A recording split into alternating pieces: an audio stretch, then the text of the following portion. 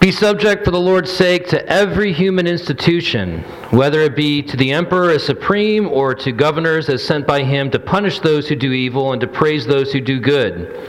For this is the will of God, that by doing good you should put to silence the ignorance of foolish people. Live as people who are free, not using your freedom as a cover-up for evil, but living as servants of God. Honor everyone, love the brotherhood, fear God, honor the emperor. This is the word of the Lord. You may be seated.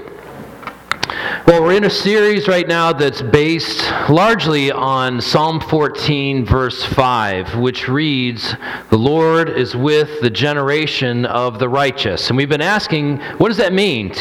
First and foremost, 2 weeks ago, what does it mean to even be righteous? And especially because the first part of Psalm 14 is consistent with what the whole Bible says, which is that no one is righteous. No one is inherently right with God, desiring God, wanting to live for His glory and glory alone. No one, David says. And Paul picks that up in Romans chapter 3 and says, yes and amen. No one is righteous.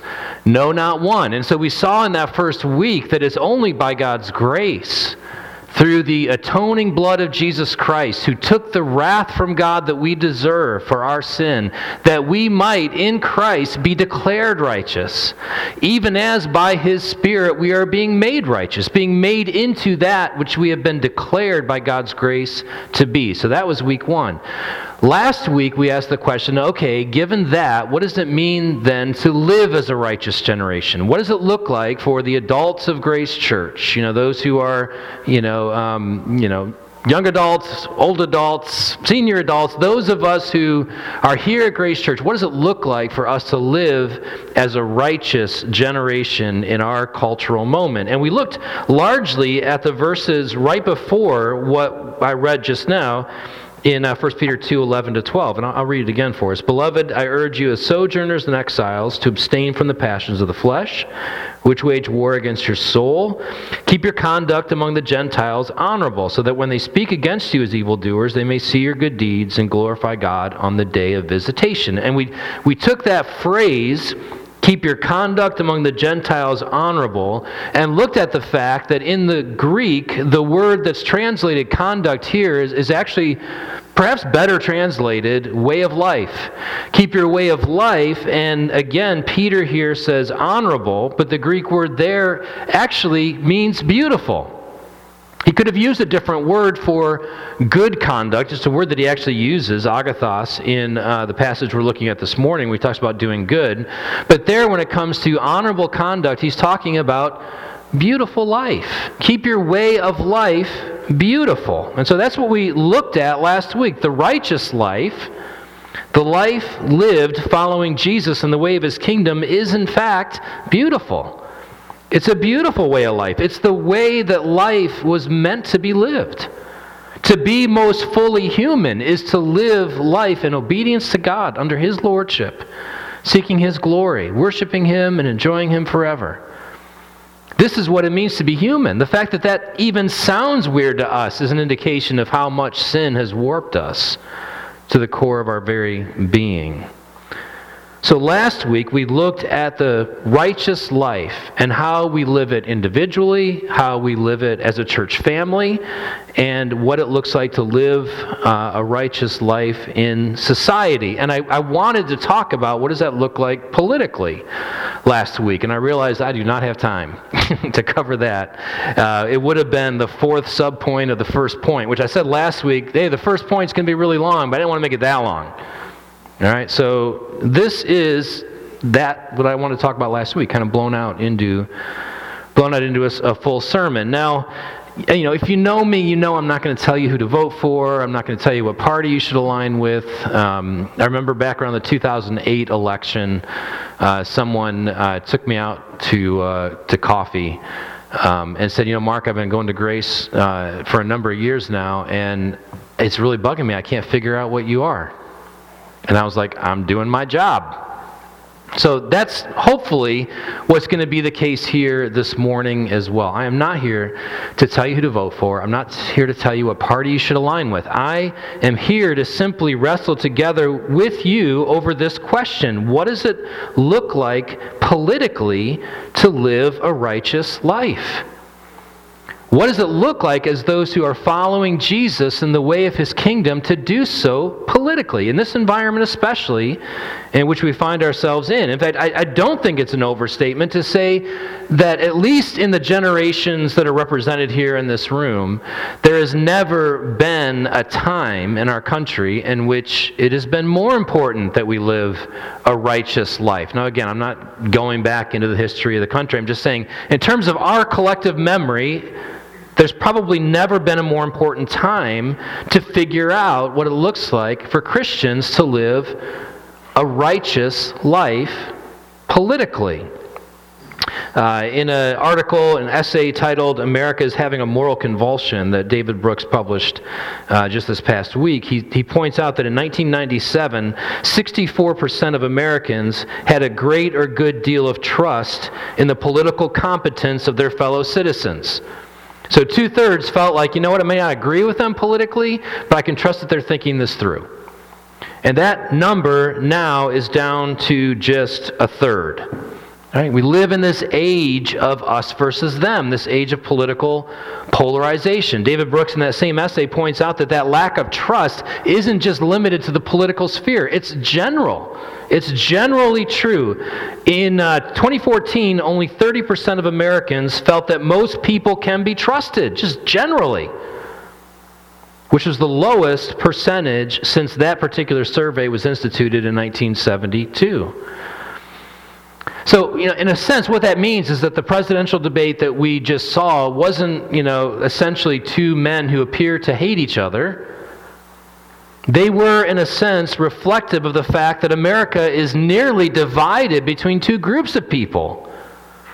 That it may not be a stretch to say, to some degree, despise each other. Certainly don't trust one another.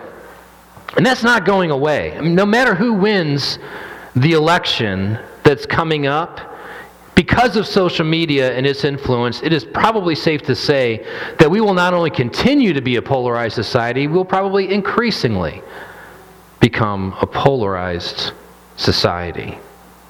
So again, what does it look like to live as a righteous generation in a politically polarized world? And I think Peter tells us in this passage. I think he tells us three things that we need to see. First, I think Peter tells us that we need to maintain kingdom fidelity. Maintain kingdom fidelity.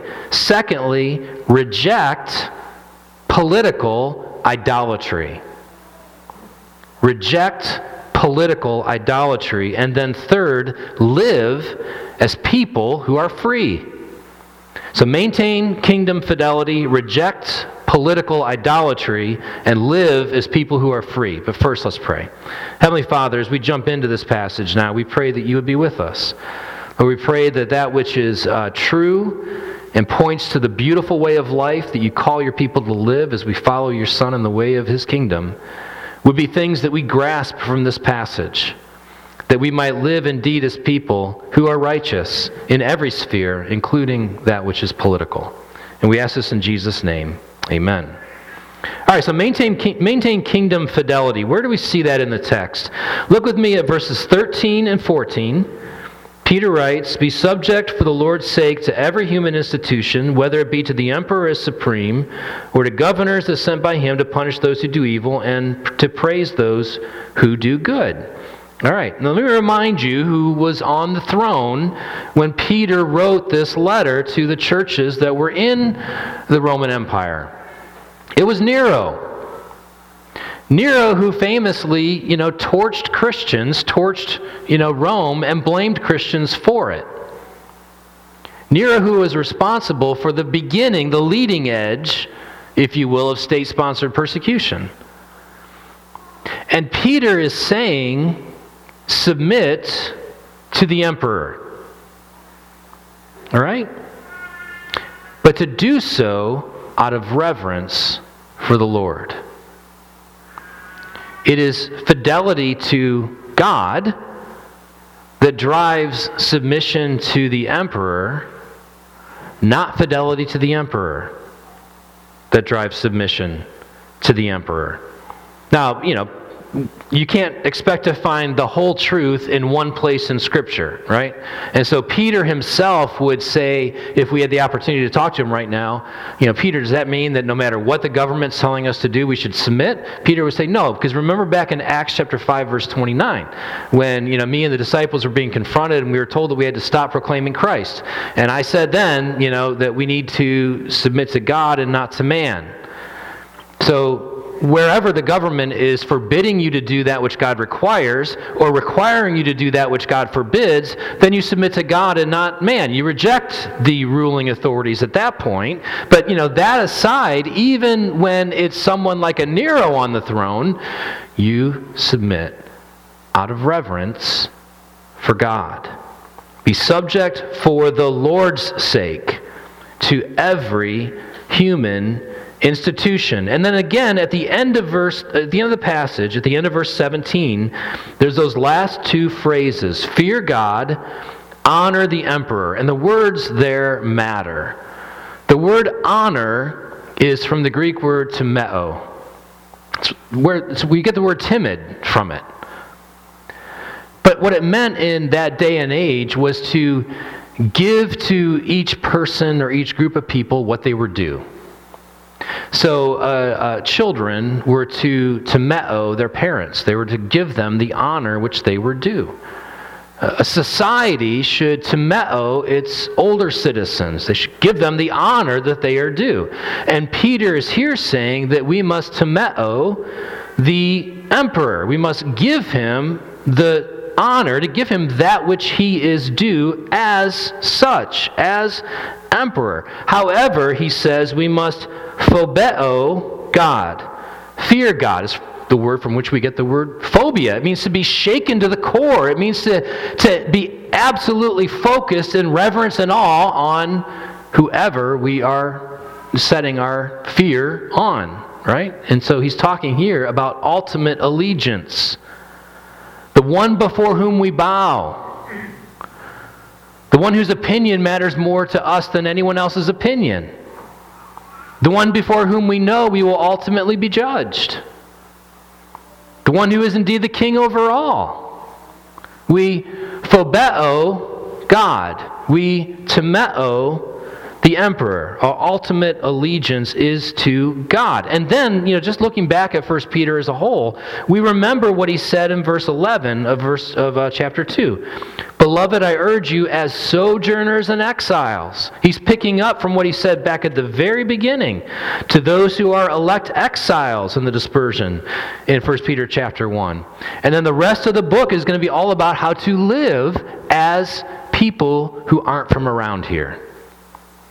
People whose citizenship is another kingdom. People whose home is somewhere else, if you will.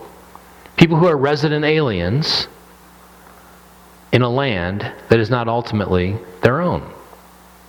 All right, so Peter is saying that we are to honor God, honor the emperor, fear God as those who are exiles in a land not their own.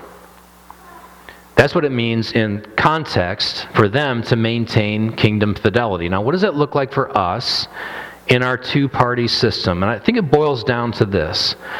It boils down to remembering that we are part of an alternate kingdom and that our allegiance is to the one true king.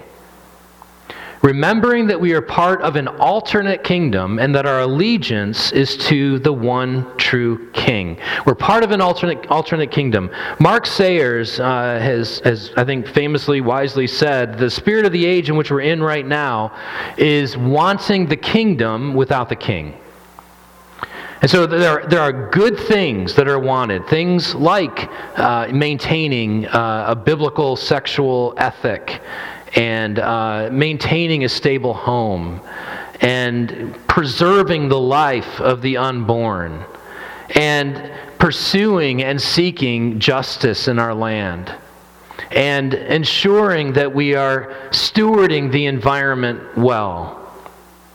These are all things that are, in a sense, kingdom things. They characterize the kingdom of God. They are the way it is supposed to be.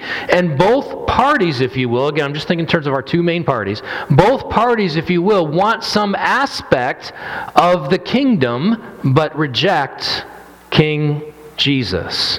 Both are trying to enact some version of the kingdom. Both have some vision of the good life. Both parties have things in them that Jesus would both commend and condemn. So as Christians, we may align with one party or the other, but we're not beholden to one party or the other. We stand, in a sense, outside them both. It's hitting me in a way it hasn't before, that we are not in between the two parties. We stand outside the two parties. Our citizenship is ultimately in heaven. Our king is King Jesus. We phobeo him. We timeo our ruling parties. We timeo our political platforms. We timeo individual politicians. But ultimately, we stand outside and look upon both, and we see things that are commendable and things that are condemnable in both parties. Now, again, it doesn't mean that you shouldn't be a Republican or be a Democrat or be an independent or whatever. It doesn't mean that you shouldn't ever vote. I'm definitely don't hear me saying that. What I'm saying is that as Christians, we stand outside both of these parties because our citizenship is in another place. Our citizenship is with King Jesus. We seek first His kingdom and His righteousness. We know that in the kingdom of God, the best, the truest of what both parties desire will be found in Christ alone. We wait for His return, Jesus' return, to consummate His kingdom. We pray, Thy kingdom come.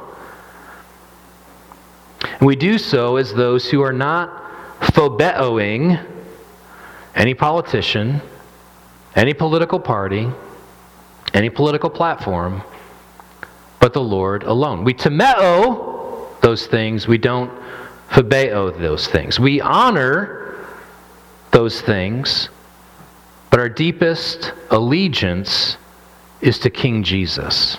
That changes the way we think about the system that we are in.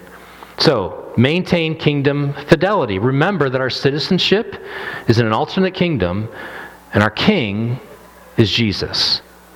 So then, what does it mean to become politically idolatrous? What does it mean to reject political idolatry? And Ryan Tafilowski, who's the theologian in residence at the Denver Institute for Faith and Work, said it in a way that I think is just brilliant. He said this: we commit political idolatry when we reverse the last two phrases at the end of verse 17. Instead of fearing God and honoring the emperor, instead of phobeoing God and timeoing the emperor, we timeo God and we phobeo the emperor. In other words, we give our ultimate allegiance to a political party, platform, or person, rather than to God. We forget that Jesus is on the throne. We forget that the kingdom that is coming is the kingdom that we as people created in God's image inherently long for, and as Christians whose hope is in Christ will one day enjoy, and instead look to a political party, platform, or person to do what King Jesus has already secured for us. We reverse the order at the end of verse 17. Peter actually also warns us about this in verse 13. Now, we don't see it because we're not looking at the Greek. But in verse 13, Peter writes this: "Be subject for the Lord's sake to every human institution." But that word human, the word institution, or the phrase human institution, could also be translated human creatures or human creation. Now, this again was at an age where it was expected that the emperor would be worshipped. So in this age of emperor worship, where the emperor was looked to as God, Peter, and they would have seen it in the Greek when they read it or when they heard it read, Peter is saying, submit, be subject for the Lord's sake to every human creature, whether to the emperor, who's a human creature. He's not God. We're not going to worship him. And so he's even here warning against what we could call political idolatry. And the order of what he says at the end of verse 17 is very important. Fear God. Honor the emperor. Now, I think that's at a huge level what is happening in our society right now. Increasingly so. And it's not just because of the polarization that social media fuels. I think it also has to do with the fact that religious adherence is on the wane. Right? Less and less people are looking to God in our society. At the same time, all people are created in God's image and have, because we're created in God's image, to know Him, yet reject Him, but to some degree still want what can only be found in Him, wanting the kingdom without the king. So where do we look? If we're not looking to God anymore for those kinds of things, where do we look? We look to politics. If we're going to have the good life, if we're going to have the kingdom without the king, then we need power in order to acquire it. And so you've got this perfect storm of the ability of people to pursue power, demand power, push the other people down because we're not looking to God, and we have a platform that is global and instant in social media. How do we as Christians know we're getting sucked in to this political ideology that leads to polarization? The answer is by the way in which we speak or type. The things that we say on social media. James says this, "No human being can tame the tongue. It is a restless evil, full of deadly poison. With it we bless our Lord and Father, and with it we curse people who are made in the likeness of God." Again, James is not saying, with it we curse our brothers and sisters in Christ. With it we curse people made in the image of God. From the same mouth come blessing and cursing. My brothers, these things ought not to be so. That's James 3, 8-10. Paul in Colossians 4, let your speech always be gracious, seasoned with salt, so that you may know how you ought to answer each person. Peter in 1 Peter 3 says that we are to be ready to give a reason for the hope that is in us, but to do so with what? Gentleness and respect. There's a real universal, Jesus said, out of the overflow of the heart, the mouth speaks. Whenever we find ourselves as Christians engaging in the us versus them discourse, contributing to the breakdown of civil discourse in our country, it is because there's something going on in the heart. Again, Jesus said out of the overflow of the heart, the mouth speaks. James tells us in James chapter 4, he asks this question, what causes quarrels and fights among you? Is it not this, that your passions are at war within you? And that word for passions has to do with inordinate desire. It's the word that's often translated lust in the Bible. An inordinate desire leads you to attack the other person verbally. And when it comes to the political sphere, then we need to ask, what is it that I inordinately desire? Am I temeoing some politician, platform, or party? Looking to that for something that only God can give me, having an inordinate desire for that, and consequently attacking them. And so one of the ways that we as Christians, I think, can be challenged by God's Word to do some serious heart exploration is by just reflecting on the way that we talk, or talk about, or post online when it comes to people who are of a different political persuasion than we are.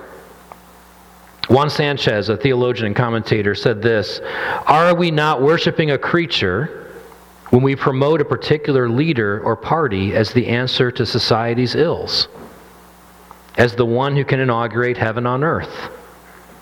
And what does it say about us when we speak of a mere human as an evil power that rivals God, as though the wrong election result might well bring hell on earth?"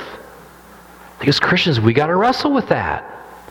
In what way does our speech, our typing, our posts and even the way in which we think about people in the other party reflect what Sanchez is warning against there. So, maintain kingdom fidelity, reject political idolatry, and then third, Peter tells us to live as people who are free. Take a look at the middle of the passage here. Verse 16, live as people who are free, not using your freedom as a cover-up for evil, but living as servants of God. Now, the cover-up for evil that he's talking about here is probably, in context, refusing to submit to those who are in governing authority over you. So don't think because you're now free in Christ, no longer enslaved to sin, enjoying the freedom of the gospel as a follower of God, that you no longer need to submit to governing authorities out of reverence for God. So that's what he means in context. I think the question that we need to wrestle with perhaps in our society is, what does it mean to be free in Christ in terms of the way we live, and what ought we not to fear when it comes to our freedom? What does it mean to be free in Christ? We are now free to honor God, to serve God, to love our neighbor. And we need not fear the loss of what so many of us might fear, which is the loss of religious liberty, the loss of freedom. They did not have religious liberty. And yet Peter said, you're free. You're free to do all these things I'm commanding you to do. You're free to honor everyone. You're free to do good. You're free to submit to the emperor. You're free to honor him because you have been set free in Christ. All those things that I just described are freedoms that can't be taken away from us. We can rejoice in that. We can rejoice in knowing that whoever is in the West Wing, whoever controls the Senate, whoever controls the House, and no matter where that might lead, the freedom that we have in Christ will never be taken away from us. We will always be free to serve God. We will always be free to serve others. We will always be free to speak well of others and to others. Now, we may be persecuted for it. Christians have been throughout the ages.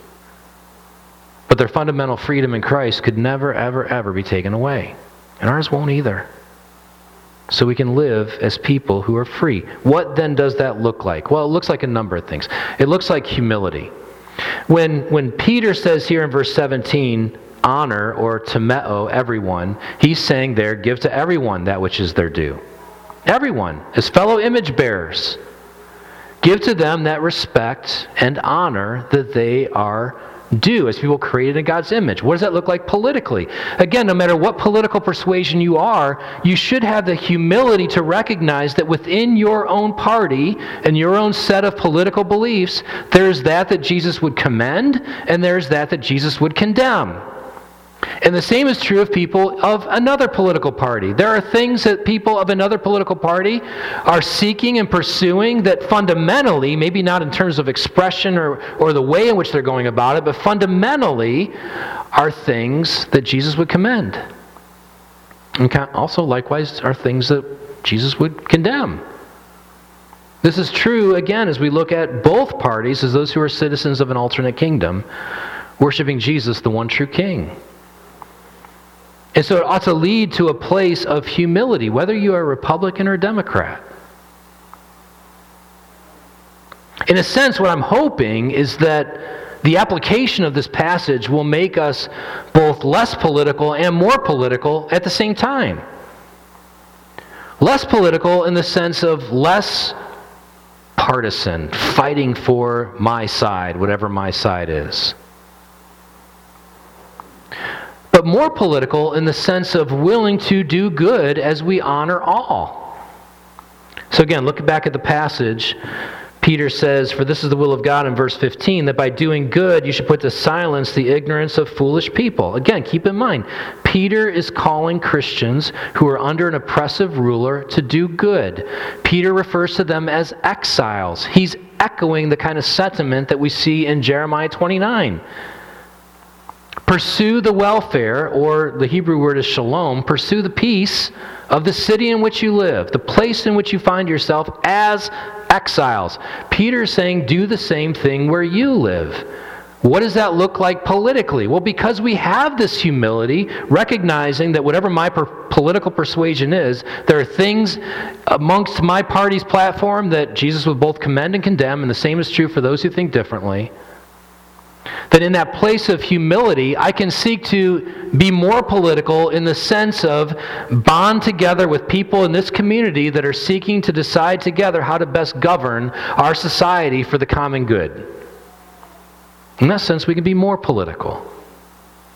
But from a place of humility, out of a desire to honor all, not from a place of trying to grasp power, as if the only way the kingdom can come on earth is if my party rules. Maintain kingdom fidelity. Reject political idolatry. Live as people who are free. Listen, I think that the church has an opportunity here that I think we need to grasp. If we will really be people who remember that our citizenship is in heaven and not here on earth, our king is Jesus, and so we're not beholden to any political party, and can with humility look at ourselves and look at those who believe differently politically than we do, and recognize that there are both things that Jesus would commend and things that Jesus would condemn, and can therefore, out of that place, speak well. Speak words of grace seasoned with salt. Being quick to confess our own sin, get the log out of our own eye, even as we seek to remove the speck in our brother's eye, which is a good thing to do. We can actually be people who demonstrate God's peace. Can give a preview of what the kingdom of God looks like. In an age in which people are increasingly pushed to the end of the polls, pushed to the margin, pushing each other to the margin, we can occupy a space not because we're moderates in between the two, but because our citizenship is somewhere else. And by our manner of speech, by our conduct, by the way in which we love our neighbor, we can give a preview of the kingdom that is to come. Maintain kingdom fidelity, reject political idolatry, live as people who are free. How do we keep the order right? Fundamentally, because we are people who are marked by hope. Hope. Jesus came to inaugurate his kingdom. He did not do so by grasping power for himself. He didn't say, "Give me the throne in Rome, give me the cross outside the city," is where he went. In order to inaugurate and establish a kingdom,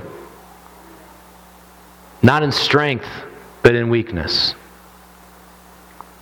But he rose, and he reigns. The kings of the earth will bow to him. The Son will be kissed in the sense that the Son will be worshipped and glorified either gladly or with great terror. And our King will return. Our God intends to dwell again with us. Jesus will come back to make all things new. In that hope, we can live now as people who are righteous, living in the way of the kingdom of God, following Jesus, demonstrating his perfect peace. In the book of Acts, it is said of David that David served the Lord in his generation, and then he died. I think I mentioned that last week. I'm going to wrap this one up in the same way. That really is the call. It really is the challenge to us. We're only here for a little while. In the time that we have, in this one life that we have to live, will we serve the Lord in our generation? Individually, as a church family, in society, and yes, even politically. Let's pray. Heavenly Father, we do pray that you would help us to be a people who seek your glory and yours alone, because we submit to you first, and out of reverence to you, submit to those whom you put in authority over us. Help us to be people who remember that we are citizens of an alternate kingdom, and that our allegiance is to the one true King. And we ask this in his name. Amen.